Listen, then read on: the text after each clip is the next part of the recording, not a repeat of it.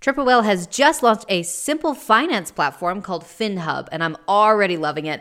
One simple dashboard for all the tools and accounts you're already using, so you can gain clarity with your consolidated data, your real-time cash flow, your accrual P&Ls. It's designed to help those brands that are built on Shopify to operate smarter. So go over to triplewhale.com and check it out.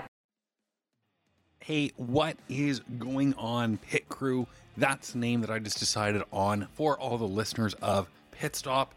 I know my publishing hasn't been that regular the last couple of weeks, a mix of Thanksgiving here in Canada, plus some scheduling issues, rescheduling on my part, but we have a couple of weeks of content coming out that will be fire, including a couple of episodes with Matt, the CEO of Huron, and Ryan, the human behind Crusoe the Celebrity Dachshund. He also has a very successful e-commerce business called Doggo Ramps. We're going to be talking to them. Well, it's going to be me in the next couple of weeks. I had a great call with Chris Mead, co-founder and CMO of CrossNet. If you've been listening since day one, thank you. And you would have heard his episodes, including when he lost $70,000 to a sticker. Now, I've done a couple of Kickstarters and Indiegogos myself. I've worked with a lot of my friends and my peers who have done them as well. And so I shared with him a few of the things that I've learned over the years. I thought I'd share them with you as well because some of these gems can be very, very profitable should you ever do a Kickstarter or any sort of product launch. So let's get into it. First off, like anything, set some goals. What are your goals? Is it to find new customers? Is it to get funding to do an inventory run? Is it to get some social proof for the upcoming year? If you can say we were $5,000 funded on Kickstarter, we raised over $300,000. We did $1 million of pre-sales. All this is great social proof for when the product is on your website, on Amazon, in stores. You also want to get featured as fast as possible. Get funded as fast as possible so you get featured as fast as possible. Now, one of the easiest ways to do this is to send your existing happy customers who have been asking for maybe this product or anything new to here. I've always had a lot of success with email marketing and organic channels. I've never been a huge ad buyer. Both in the times that I ran a crowdfunding and hit my goal, a lot of it was from an already warm list. That's the next point. You have to tell your customers and potential customers how it works. Not everyone wants to buy a product that they won't receive for a little bit.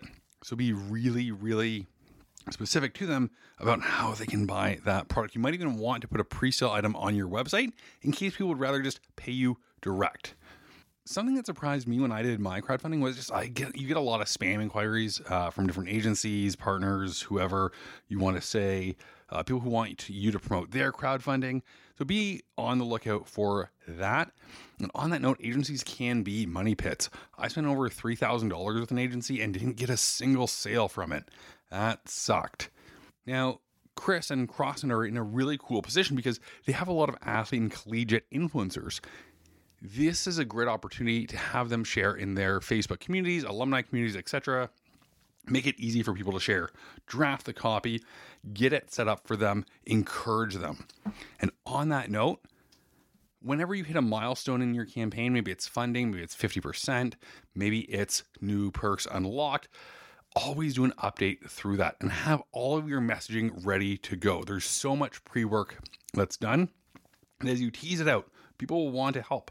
People who heart it on Twitter, people who comment on LinkedIn, people who reply to the emails. Start building a list of people who have engaged with you about the Kickstarter before and ask them for help. If they like to tweet, send out an email to them that will encourage them to share a tweet that the Kickstarter is now live. Encourage them to share with their network. And a lot of that will help drive down your ad and acquisition costs. And finally, good crowdfunding can be the gift that keeps on giving. If you've been trying to get more SMS numbers opted in, have some special perks that will go fast and encourage people to give their SMS number to get access to these perks. Hope this helped you, Chris. Hope it helped you especially. Can't wait to see the crowdfunding come alive on November 15th. If you're a soccer player, keep an eye out for that. And we'll see you back here shortly for a few more episodes of Pit Stop.